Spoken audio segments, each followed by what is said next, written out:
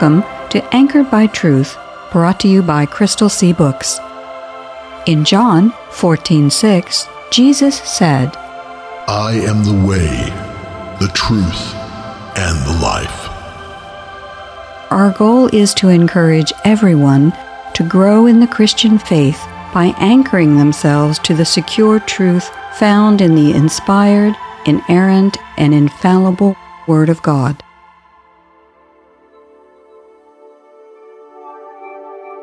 God is our mighty fortress, always ready to help in times of trouble, and so we won't be afraid. Let the earth tremble and the mountains tumble into the deepest sea. Let the ocean roar and foam, and its raging waves shake the mountains. Psalm 46, verses 1 through 3, Contemporary English Version. I have learned to be satisfied with whatever I have. I know what it is to be poor or to have plenty, and I have lived under all kinds of conditions. I know what it means to be full or to be hungry, to have too much or too little. Christ gives me the strength to face anything. Philippians chapter 4, verses 11 through 13, Contemporary English Version. Hello, I'm Victoria Kay. Welcome to Anchored by Truth, brought to you by Crystal C. Books. If you've been with us on our last several episodes of Anchored by Truth, you'll know that we're in the midst of a series we're calling The Lord of Logic. Our goal in the series has been to examine objections that are often raised against God's existence and subject them to a logical analysis. In other words, we are using logic to test those objections and see if they actually make sense. Again, with us today is Doug Apple, the manager of Wave 94 radio station in Tallahassee, Florida. Doug has been active in Christian broadcasting for more than 25 years. He is not only an experienced radio professional, but he is also a dedicated and well-informed student of the Bible. And as he has said on Anchored by Truth, he is all in for Jesus. Doug is also the person who suggested that Crystal C launch a radio program because of his deep commitment to bringing the word of truth in every possible way to a world that needs truth more than anything else. Doug has been with us for the past few episodes, and his contribution has been invaluable. Before we get into the discussion, Doug, would you like to take a couple of minutes and tell us a little about why you wanted to help us with this series? Well, I just really like what Crystal C. Books is doing here through Anchored by Truth, and honestly, I'm just honored to be a part of it. Thanks, Doug. Your contribution has been invaluable. During this series, we started off by thinking about thinking. We did this because we wanted listeners to become more discerning when they come across criticisms that are often hurled at the Christian faith. A lot of people don't realize that many of the objections against God's existence are based on premises that are actually self-defeating. For instance, one complaint you often hear is that if God were all good and all-powerful, then evil wouldn't exist. But what the complainer misses is that when they make that complaint, they are acknowledging that there is a real difference between good and evil. If there wasn't, why complain? But there is a real difference between good and evil, and only because a good God established a difference. A universe without a God would be undirected and chaotic, and so any perceived difference between good and evil in such a universe would be illusory. Thus, the complaint is actually self-defeating. Exactly. We've seen that same pattern in all of the objections we've examined. The most common objections about God's existence are not reasonable in a formal sense. They don't pass muster when they're subjected to a logical evaluation. For instance, the idea that we can't know God exists because he can't be perceived by our five senses is built on the premise that we can derive meaningful information about the world around us through our senses. The objection would also require that we possess the ability to apply logic and reason to the information we derive to arrive at sound conclusions. But if God did not exist, we would have no rational basis for believing we possess intelligence in the first place. The evolutionary hypothesis is a very poor explanation for the existence of intelligence because the general theory of evolution speculates that all life arose from the random collision of inanimate particles. Evolution sees the collision of unintelligent, lifeless molecules as the source for intelligence and reason.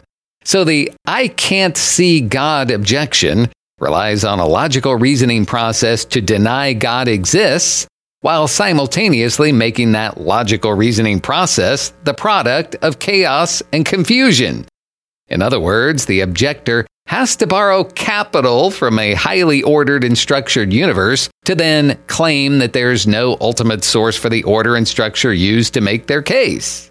When you put it that way, it becomes easy to see that the objection that because I can't see God, he must not be there, winds up in an inescapable contradiction. And the same thing happens when you look at any of the objections to God's existence that we've covered so far. So let's see if the same situation is true for the objection to God's existence that might be phrased as, God is just a psychological crutch. This objection says that even though God does not exist, human beings invented the concept of God because they just couldn't handle facing a dangerous and uncertain universe on their own. So, where do you want to start in looking at this objection? Well, there's one obvious observation that we can make about this objection that destroys its credibility immediately. And that is? The objector who says that believers invented God just to serve as a psychological crutch are immediately vulnerable to the charge that the only reason they deny the existence of God is to avoid having to deal with the consequences of the existence of a holy and righteous God. If there's no God to impose standards on human behavior, everything becomes permissible. Sin is rebellion against God. No God, no sin. It's hard to think of a more powerful psychological incentive to do away with God than the supposed freedom it grants to the non-believer. Your point is that if believers derive a significant psychological benefit from believing in God, the unbeliever derives just as much of a psychological benefit from not believing in God. But, naturally, you would never hear anyone who denies the existence of God point that out. So, in essence, the person who asserts that we only believe in God because we need a psychological crutch is vulnerable to the reverse criticism, that the only reason they don't believe in God is to allow themselves to be free of the ethical obligations God established for the creatures he created in his image. Right. The psychological benefit argument cuts both ways. So it starts out being, at best, a very weak argument against God's existence.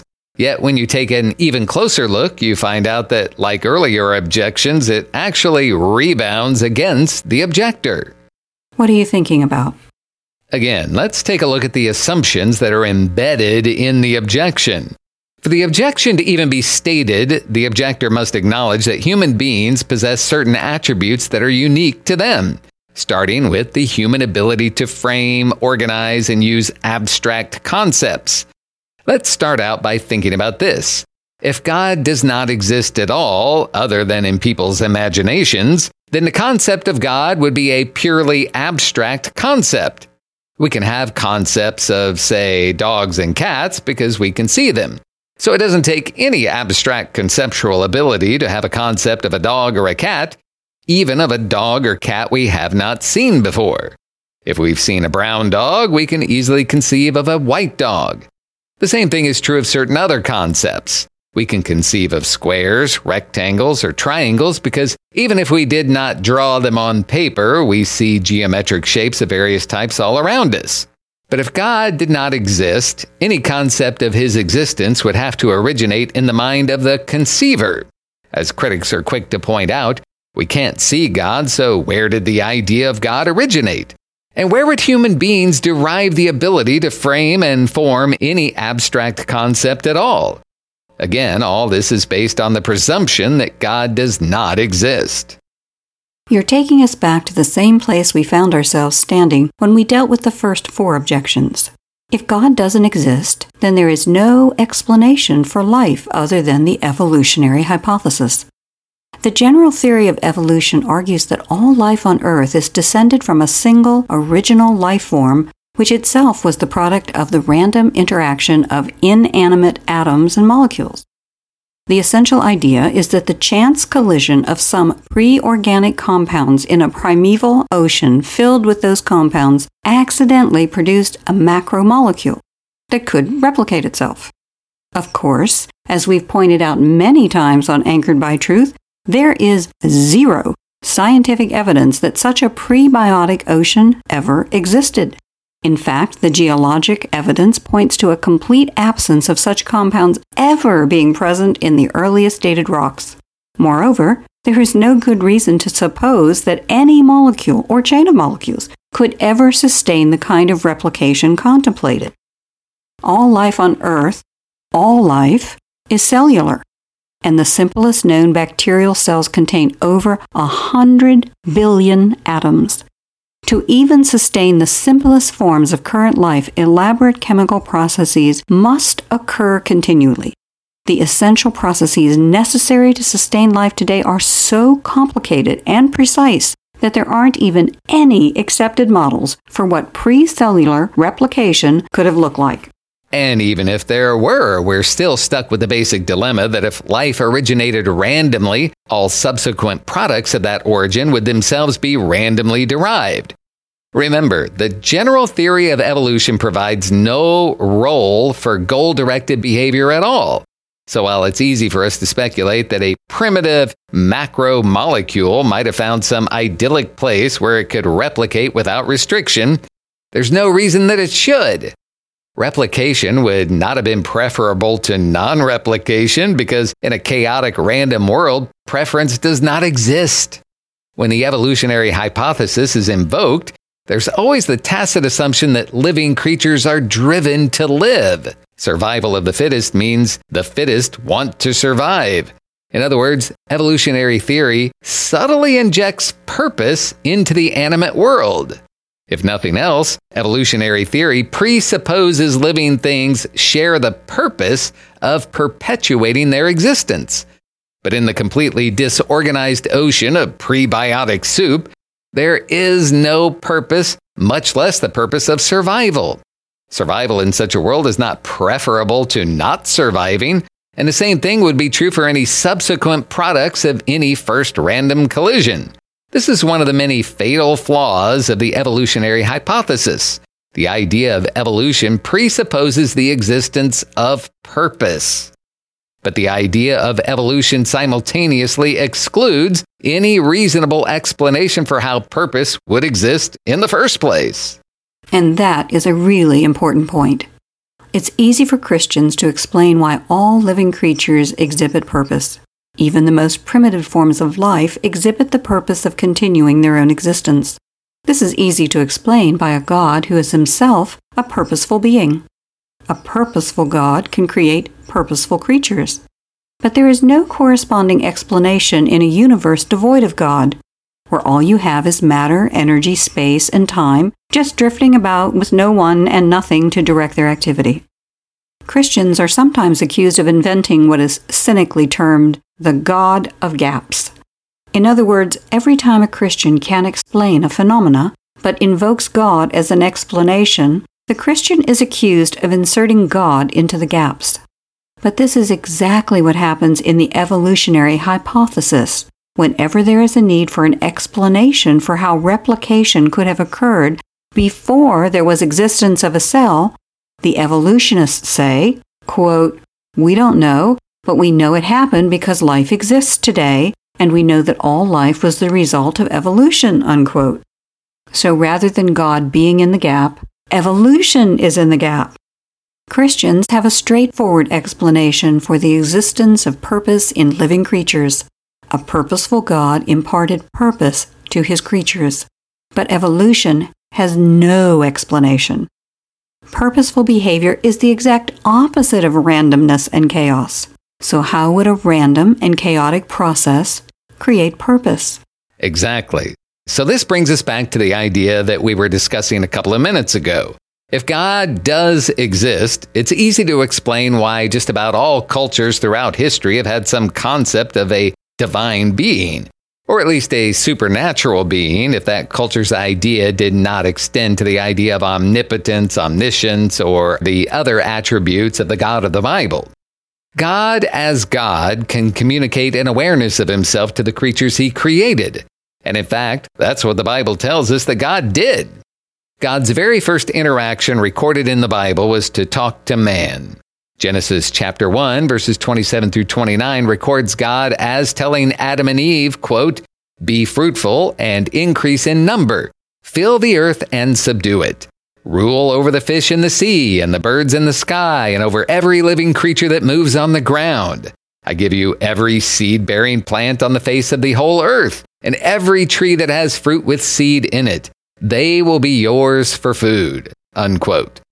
So it's easy for Christianity to explain how man knows about God. God spoke to man right from the beginning.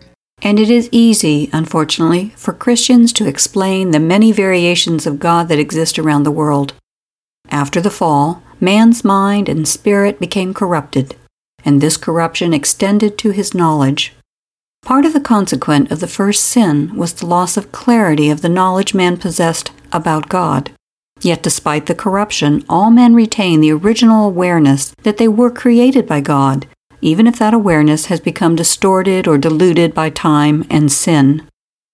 Romans chapter 1 verses 20 through 22 tell us that, quote, "Since the creation of the world, God's invisible qualities, his eternal power and divine nature, have been clearly seen, being understood from what has been made, so that people are without excuse. For although men knew God, they neither glorified him as God nor gave thanks to him. But their thinking became futile, and their foolish hearts were darkened. Although they claimed to be wise, they became fools," unquote. Yes. So Christianity has a clear and coherent explanation for how men and women everywhere possess a conceptual awareness of God, regardless of whether they worship or acknowledge him. But if people are just the most recent arrivals in a long chain of randomly derived sequences of undirected macromolecules, it becomes very difficult, if not impossible, to figure out where or how the concept of God originated. As we've noted, there's no direct sensory apprehension of God's being. We certainly have a sensory apprehension of God's creation, but not of God's being. So we can't assign the concept of God to a physical correspondence somewhere. But of course the critic can just say, even though the first concept of God didn't arise from a physical illustration, the God hypothesis could have arisen because man wanted an explanation for things that were otherwise inexplicable. And of course, that's one contention that's tossed about, but that misses the entire point that we started with, man's ability to embrace abstract concepts in the first place. The question is not so much whether man invented God as an explanation for otherwise inexplicable natural phenomena, but why man wanted such an explanation in the first place. All living creatures respond to their environment. What we call higher order animals even display some attributes of personality. Your dog can signal to you whether it's happy or sad. Cats can too. They just don't think you're worth the effort. The old saying is, dogs treat you like family. Cats treat you like staff. Right. So dogs and cats and lots of other animals display behaviors that we would say indicate personality. But neither a happy dog nor an indifferent cat looks for explanations about things it doesn't understand. So let's circle back to the objection that we're dealing with. The idea that men invented God as a sort of psychological crutch. The cynic who makes this assertion must acknowledge that men, A, have the capacity to form and frame abstract concepts, because if God didn't exist, the idea of God would be an entirely abstract concept. And B, that not only can men form and frame abstract concepts, that such abstract concepts have relevance and importance in their lives. These two premises are nearly impossible, if not outright impossible, to explain in a creature that was the product of the randomness and purposeless product of inanimate particles. They're easy to explain in a creature created by a self-existent God who communicated to that creature attributes he already possessed. But I suppose a critic might speculate that a sufficiently complicated neuro and electrical network like the human brain might produce all kinds of psychological phenomena, including the concept of God. They certainly might and do. But how did man wind up with a brain that is that advanced? Critics who make the psychological crutch always espouse a particles-to-people view of evolution. In that worldview, every mutation that occurs must have some kind of benefit in terms of enhancing the likelihood of survival. But as Charles Darwin's colleague Alfred Russel Wallace famously wrote, man was overqualified for his environment, a fact at odds with the central thesis of their evolutionary hypothesis. Wallace said that man possessed a brain good enough for a philosopher, while at the same time admitting that if natural selection were true, man only needed a brain slightly better than an ape's to meet the needs of his environment. Wallace's observation stuck a knife in the heart of the notion that blind chance could produce a man's brain. Darwin himself acknowledged this fact in a famous letter he wrote to Wallace, where Darwin said, quote, "I hope you've not murdered too completely your own and my child," unquote, in talking about their hypothesis of natural selection. Moreover, the question that would become relevant would be what kind of evolutionary benefit would arise from a belief in God? Belief in God, some kind of God at any rate, is so widespread, it very much looks like a shared characteristic of all people. But what competitive benefit would be conferred by believing that there is a God who can provide help and comfort? Moreover, even if natural selection selected for people who believe in God, how would natural selection explain the origination of the belief? So the notion that the concept of God is purely a psychological construct invented for the purpose of making man feel better runs into the same kind of roadblocks all objections to God hit. First, it is subject to the countercharge that the only reason the critic rejects the knowledge of God is because the critic wants to be free of the moral and ethical restraints God puts on human beings. Second, in making the assertion that the critic is acknowledging man possesses attributes that are impossible to explain if God doesn't exist.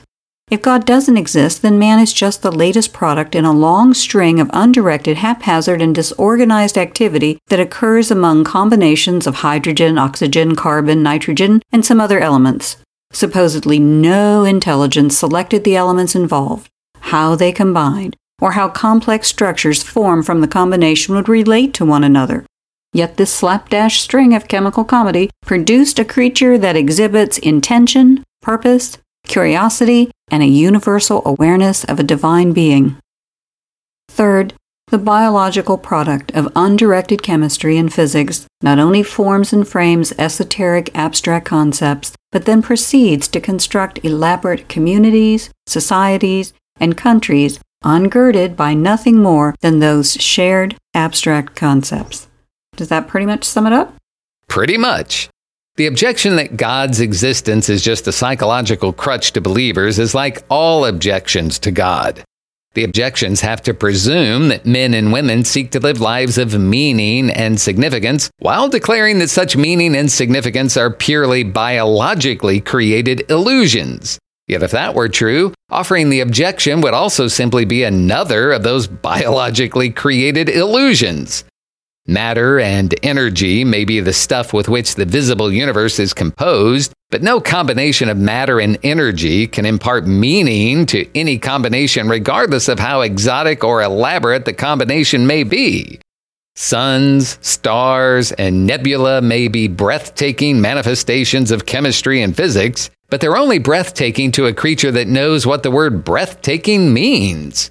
Matter and energy possess no breath, no matter how they're combined. Breath is a sign of life, and our experience in this world is that no one has ever created life from non-living materials. No one.